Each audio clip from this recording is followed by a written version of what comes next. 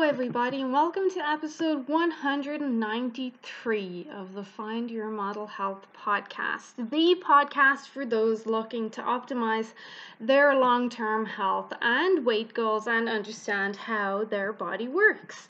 This is the second episode in this week's podcast week, where I'm trying to get through as many topics as I can.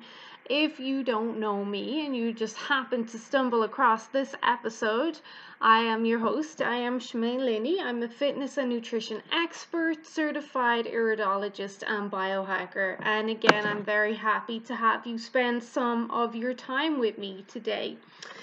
So in this podcast episode, this topic is super common. I get it almost every day. I would even go so far as to say multiple times a day. We're looking at sleep in menopause. But before I go on, I must emphasize that the information in these podcast episodes is for informational purposes only and should not be taken as medical advice. Please do consult your healthcare practitioner before making any lifestyle changes. So sleep problems are very common.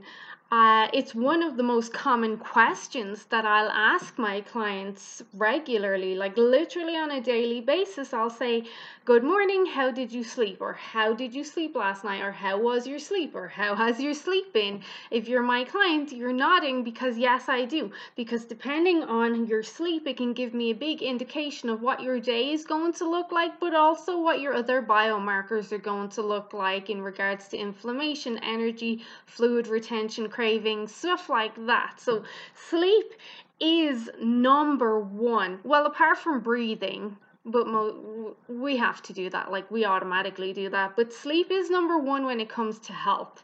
You can survive without exercise. You can survive for a while without food, but you cannot survive very long without sleep. So sleep has to be a priority.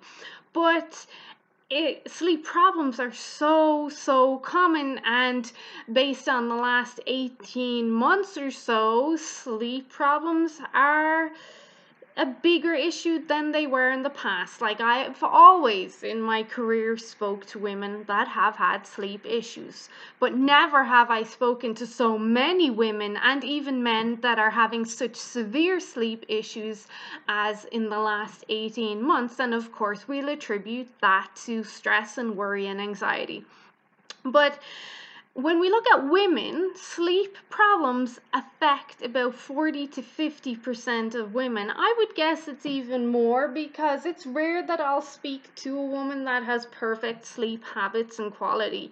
But sleep issues can be quite debilitating to the point of insomnia for women in their perimenopausal years. And our perimenopausal years are those years where we start seeing sporadic events with our PMS and our period or menstruation appearing every couple of months. So that irregularity, we might see the hot flashes, we might see some weight gain if it's not happening already, but those are those years. And it's often made worse by night waking caused by those hot flashes or the night sweats that we also recognize as part of perimenopausal.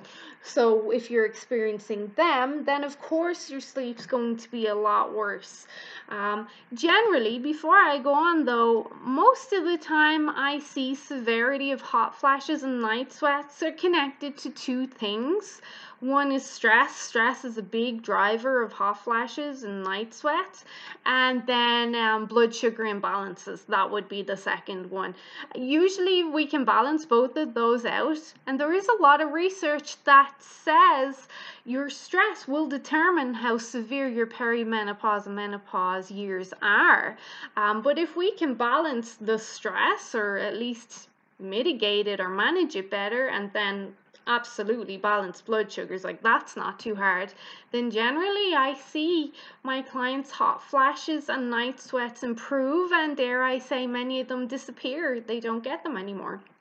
But even women who have slept well their whole lives, they can find themselves having disrupted sleep starting at some time in their mid-30s, maybe 40s, which can then often be an early sign of perimenopause. And I kind of stuttered there when I said mid-30s to 40s, because I've noticed that women can start experiencing symptoms earlier now because of the stressful environment and times that we live in, and stress can very much bring on early menopause too. So that is something to consider.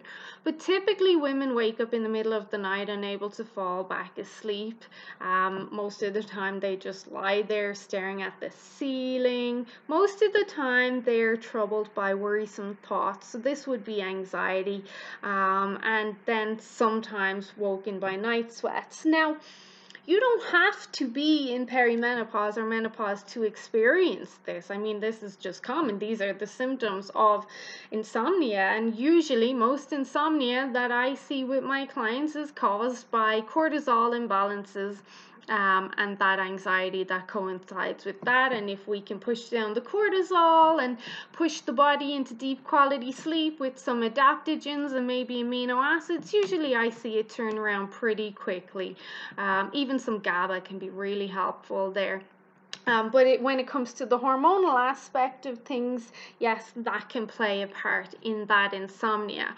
But just because our hormones might make it more challenging, it doesn't mean that it can't be fixed, and it definitely doesn't mean that our need for sleep is any less. So poor sleep can make everything else feel miserable and harder, from cravings to energy to irritability with your kids. So sleep is critical to your mood and your mind and your motivation, and lack of sleep aggravates many other symptoms that are common in menopause, like inflammation and brain fog, memory loss, depression, aches and pains, all these other discomforts. So rather than resigning to potentially years of suffering with disrupted sleep, why don't we look at some strategies for improving your sleep during the night? And I've already mentioned a couple of them. But let's just look at what causes sleep problems in menopause. Well, anxiety is a big one, and those hormonal changes in perimenopause are largely responsible for wreaking havoc on your sleep. Since both estrogen and progesterone have a role in sleep, declining levels in menopause can cause sleep disturbances. So lower estrogen levels are also responsible for other common menopausal symptoms, like those irritating and uncomfortable hot flashes and night sweats. And it's not just the lower estrogen levels, but also the lower estrogen in ratio to progesterone. So if you've listened to my other podcasts, especially around female hormones, I've mentioned many times how important recognizing those ratios are. So the ratio of estrogen to progesterone, we always want to keep them in a nice range. But those hot flashes and night sweats, they make sleep harder, but they also then will push you more towards that anxious state and depressive state that put you in this vicious cycle that make it even harder to fall asleep. So you really are stuck in this cycle. On top of that, melatonin can naturally decrease with age because it's produced from serotonin, whose production is dependent on adequate estrogen levels, and the lower estrogen state can also then of course have that ripple effect on lower melatonin levels. But there's other things that play a part in here, like this is not definitive, but this is one way that estrogen and the hormones can mess up the sleep. And then of course if you have a lot of stress, then you're going to further deplete or inhibit melatonin production. So while all of these shifts are natural and normal to an extent, it can really become a triple hormonal whammy that's not setting you up for sleep success. And I say they're natural and normal to an extent because maybe 100 years ago or so they were natural and normal. Now I feel that many of our so-called natural and normal processes are being impaired and impacted by unnatural and unnormal factors. So there's a lot to be considered. Um, so sleep has to be number one, apart from the obvious about how miserable we feel when we're exhausted, and poor sleep drives us to crave more sugar and more carbs as the body, and especially your brain, craves energy and it's looking for its fastest, quickest source of energy, which of course is glucose. When I have poor sleep, don't even look at me. My inflammation goes through the roof. So first I'll feel it in my face and my head. My face will feel extra warm, but if I take my temperature, it won't be. I'll just feel that inflammation, which is Latin for on fire. I'll have a headache. I'll feel pressure and swelling in my cranium. So again, my brain is inflamed. I'll be super irritable. I'll be very dehydrated. I then will experience fluid retention and inflammation in my extremities. So my feet will swell, my hands will get stiff. I know this sounds like a nightmare, but this actually happens to me. So sleep is so important to me. Like, if you're a client of mine, you won't be surprised to hear that sometimes I'm in bed at 8:30, and I have no shame at all because I'm a high performer on the mental level, in the aspect of needing to study and provide and support my clients, and then on the physical level, I would consider myself an athlete. So I need that sleep to recover and regenerate and restore my mitochondrial health and make sure I'm producing energy properly. Like, I need sleep to perform optimally on every level. So when I don't get sleep, I feel it, and I have a lot of body awareness, which I think is key to good health and being optimal, is being aware. So insomnia, or crappy poor sleep, is associated with that inflammation that I've mentioned, the decreased sense of well-being or of quality of life. Like, your day is not going to be great if you've had poor sleep. You will not have an optimal day. You'll have increased anxiety and depression and irritability. You'll have headaches. There is potential for migraines. I have gotten migraines from that increased inflammation around my neck and my cranium. There is an increased risk of accidents. Car accidents are more common in people with impaired sleep, and most people forget about that. I mean, I am definitely not as sharp after a poor night's sleep. Then we have the higher systolic blood pressure. That is inflammation of the blood and the tissues, which causes higher blood pressure. So you also might experience some vertigo and some dizziness there as well.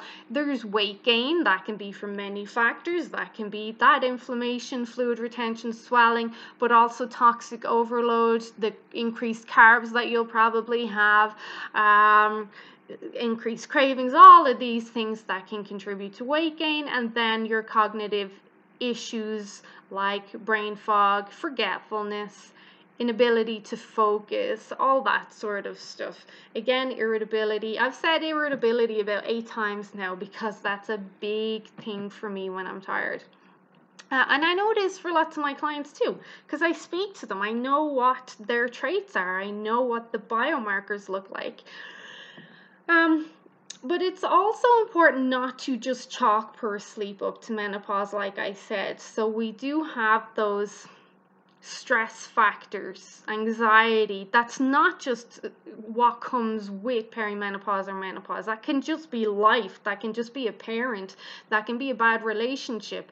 We've got alcohol. Did you know that anything over 3 drinks a week for a woman is considered binge drinking? Not many people know that. I usually recommend to my clients to stick with that 1 to 3 drinks range a week, and usually that's on like our refeed day or our feast day. But so these can impair sleep. So stress, alcohol, use of recreational substances, over-the-counter prescription medications, gut issues, these can all cause sleep problems. A big part of sleep issues I see also with my clients is toxic overload. So if your body is overloaded with toxins, then I see a lot of sleep issues there because you're experiencing a lot of aches and pains, and the body is in a stress state because it's being attacked from all these toxins. And that can even go for bacterial and fungal overgrowths too.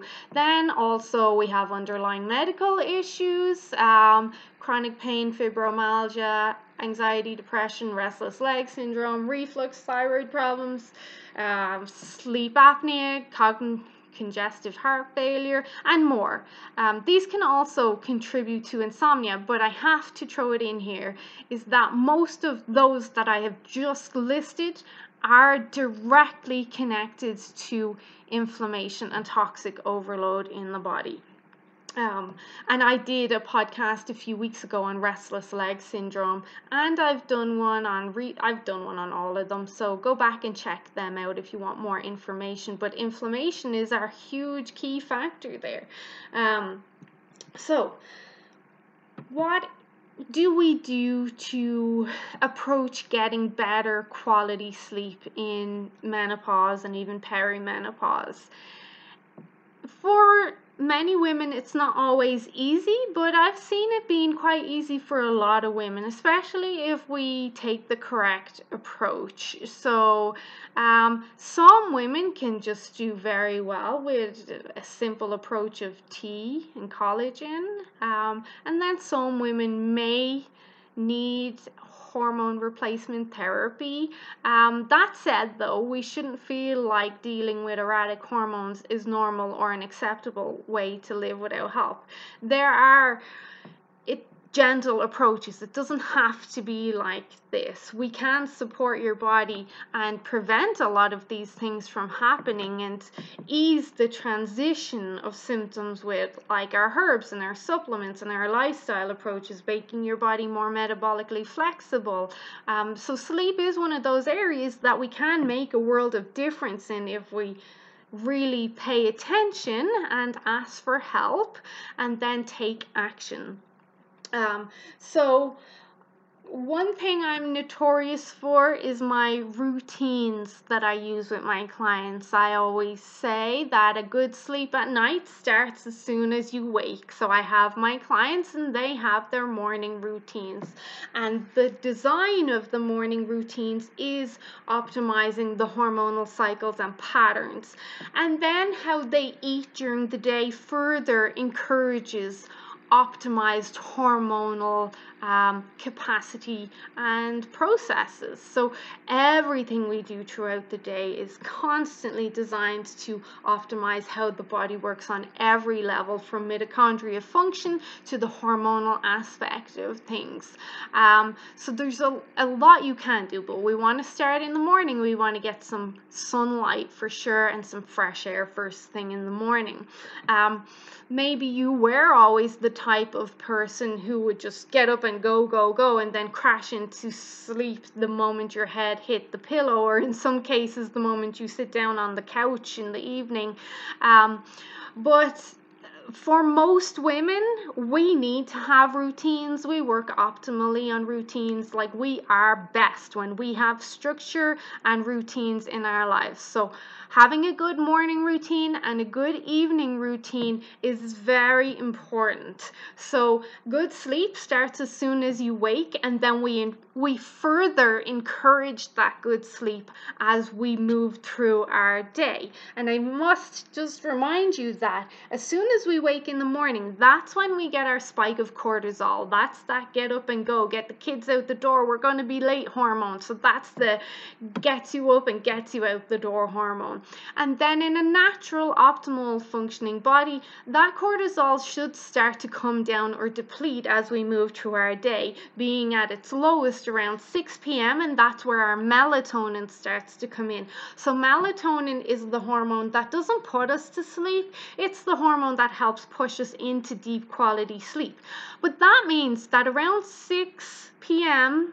potentially 7 p.m., depending on the season and where you live in the world, but in that 6 to 7 p.m. range, that's when you should be starting to wind down and sending signals to your body that, hey, we need to start getting ready for rest soon. So we're going to be doing some external signaling, simple things like turning the lights down, doing some self-care, maybe an Epsom salt bath, turning off electronics. Now you can listen to podcasts or music, but we want to start limiting that exposure to blue light. You could maybe do some sort of journaling. You can read a magazine, but you definitely want to stay off any electronics 1 hour before bed, especially if you have goals to hit and you're serious about those goals and sleep is an issue. This is really important, and I say that because so many people don't do it. They say their health is a priority to them and they absolutely feel miserable and want to hit their goals, yet they're reluctant to turn off their electronics or devices an hour before bed. So that really makes me think on how motivated someone actually is to change their habits and hit their goals. So next would be alcohol. Skip the alcohol. Many people think that alcohol can help put you asleep. It doesn't. Alcohol impairs sleep. It can knock you out in a sense that it pushes down cortisol, like we mentioned should happen around 6 p.m., but there's other ways we can do that. But it actually impairs you getting into REM sleep and your deep sleep, so you actually don't get good quality sleep. And it's been shown that even a modest amount of up to an hour, so alcohol up to an hour before bedtime, can reduce melatonin production by nearly 20%. And it's probably one of the biggest triggers of hot flashes that I can think of, apart from consuming some sort of sugar before bed. Plus, it makes you feel depressed and it can be a risk for breast cancer too. So I like my clients to enjoy their good organic biodynamic wines or alcohols, but once a week on the weekend. So we've got to pick and choose our battles. This comes back to the balance idea I always speak of. I didn't make up the rules. You just cannot have whatever you want every day, whenever you want, and expect the body and the health of your dreams. There has to be balance. And this is just how the body works. So keep it to 1 to 3 drinks a week. Some weeks I don't even want to drink. I don't even feel like a glass of wine. And then some weeks I feel like 2 glasses of wine. So really have that self-awareness and play it by ear. And if you are going to have alcohol, of course, we want it to be the cleanest alcohol that you can get your hands on, which is not too hard nowadays. I was speaking about this to a client earlier, and when she listens to this, she'll know I'm talking about her. You want to keep your bedroom temperature no higher than 67 degrees Fahrenheit, so pretty cool at night. I like my room pretty cool if I'm to get into deep sleep, and it's been shown that that is the ideal sleeping temperature. Which encourages sleep. And also wear light sleepwear. Cotton is always best because cotton is quite airy and it can keep you cool. So for my European followers, 67 degrees Fahrenheit. We don't work in Fahrenheit, so if you work in Celsius like I do, that's about 19 degrees Celsius, and that's pretty good for getting into that deep sleep. And then we want to look at keeping your room as dark as possible and as quiet as possible. So important. Blackout blinds are very important. You don't even want the street lights interfering with your sleep, and then you want silence. So when we look at herbs and supplements for sleep, melatonin can be a good one. especially as people get older, but it's not something I recommend often. I try to recommend other strategies before I go to the melatonin, because melatonin can further impair our own production of melatonin. And then there's a lot of people that don't actually need melatonin, and when they take melatonin, it literally messes them up. They will feel groggy, or they'll feel lethargic, they'll feel pretty much gross the next day, and that's a sign that you actually don't need melatonin. We can also use magnesium, of course, but we can pair calcium with that. So a combination of calcium, magnesium, or even just magnesium alone can promote relaxation. This is where your Epsom salt baths can come in. But that combination of calcium, magnesium, just as a side note, can help prevent bone loss associated with perimenopause and menopause. Magnesium is also great for restless leg syndrome, spasms, muscle cramps, Charlie horses, all that sort of stuff. I like magnesium between 3 to 600 milligrams. Magnesium citrate is usually the one I'll recommend first, but I like magnesium taurate is a great one. I use elemental magnesium. I like taurine citramate a lot. I'll recommend that to clients a lot. But if you find that magnesium is bloating you or causing diarrhea, then you know you're taking too much. And usually, if someone drinks a lot of mineral water, they're getting enough magnesium from that they may not even need a magnesium supplement at all. And when they do take a magnesium supplement, we'll see those runnier bells and the bloating happen there. So that's something to be aware of. 5-HTP or 5-hydroxytryptophan can be helpful. Tryptophan, of course, is known for helping us get into that relaxation state. So it's a precursor to the neurotransmitter serotonin, but carbohydrates are also precursors too. But 5-HTP doesn't work for a lot of people. Not a lot of people will feel the benefits to that. So I usually, again, it's something I am hesitant to recommend. I tend to go with our adaptogenic herbs first. I use tulsi and ginger a lot. Like, that works like gangbusters in my experience. And also a good ashwagandha.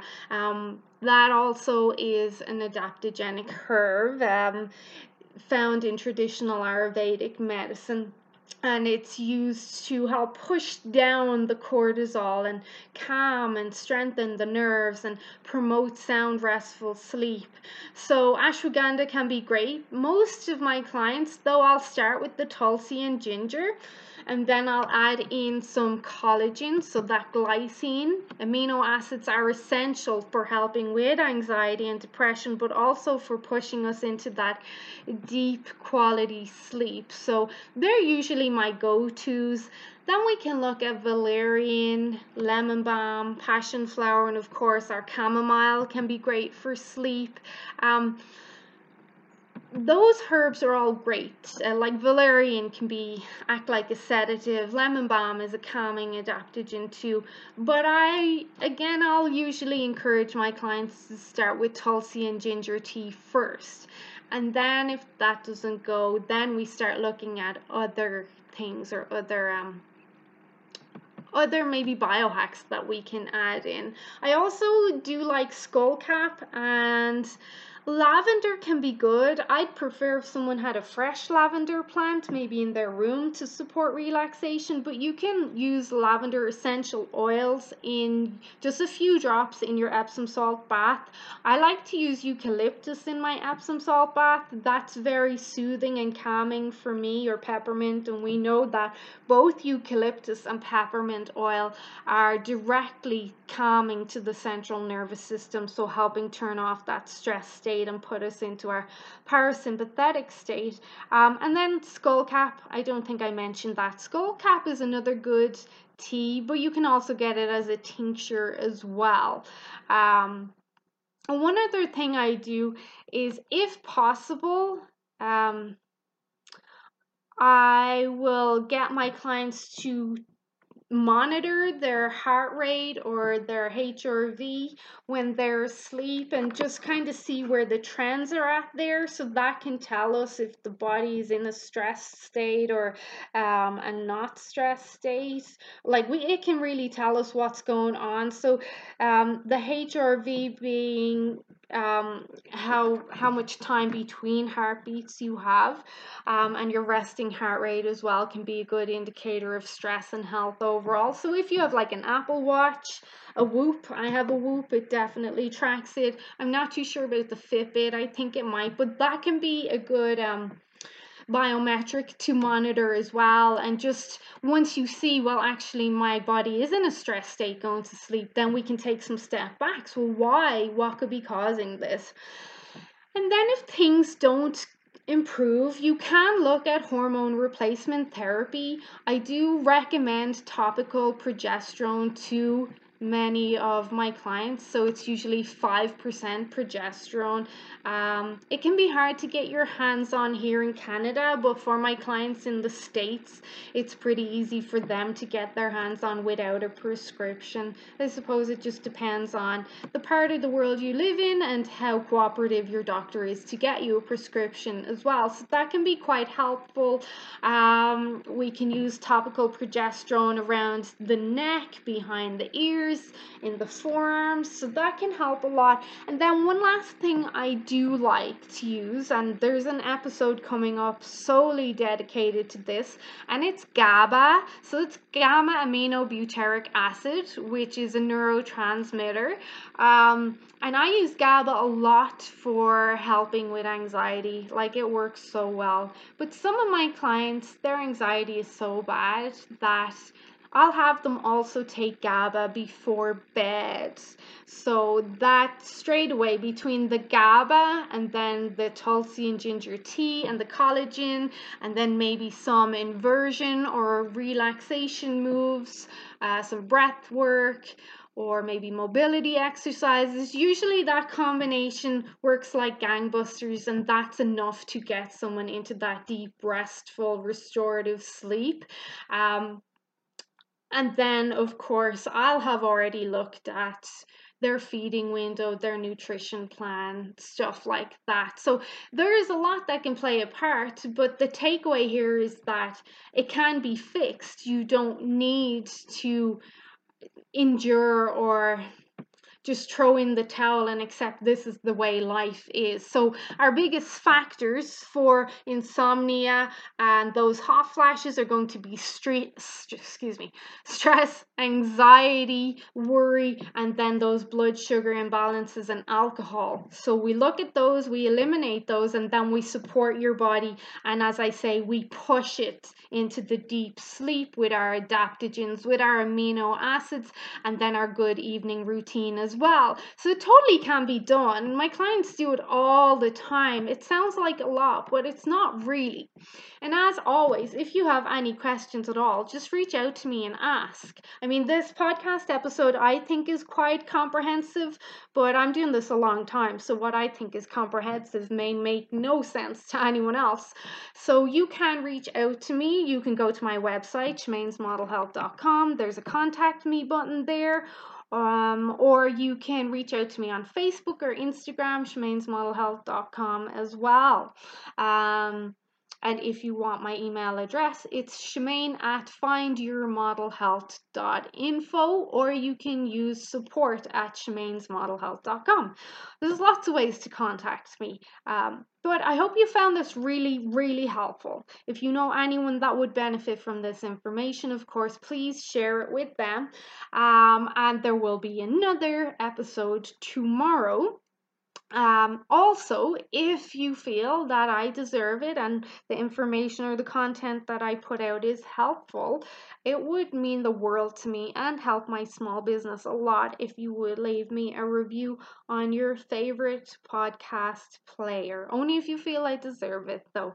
Reviews really help content creators like myself reach a larger audience and thus help more people. Okay, we'll leave it at that. Have a great day, you guys, and I will chat to you really soon. Okay, bye bye.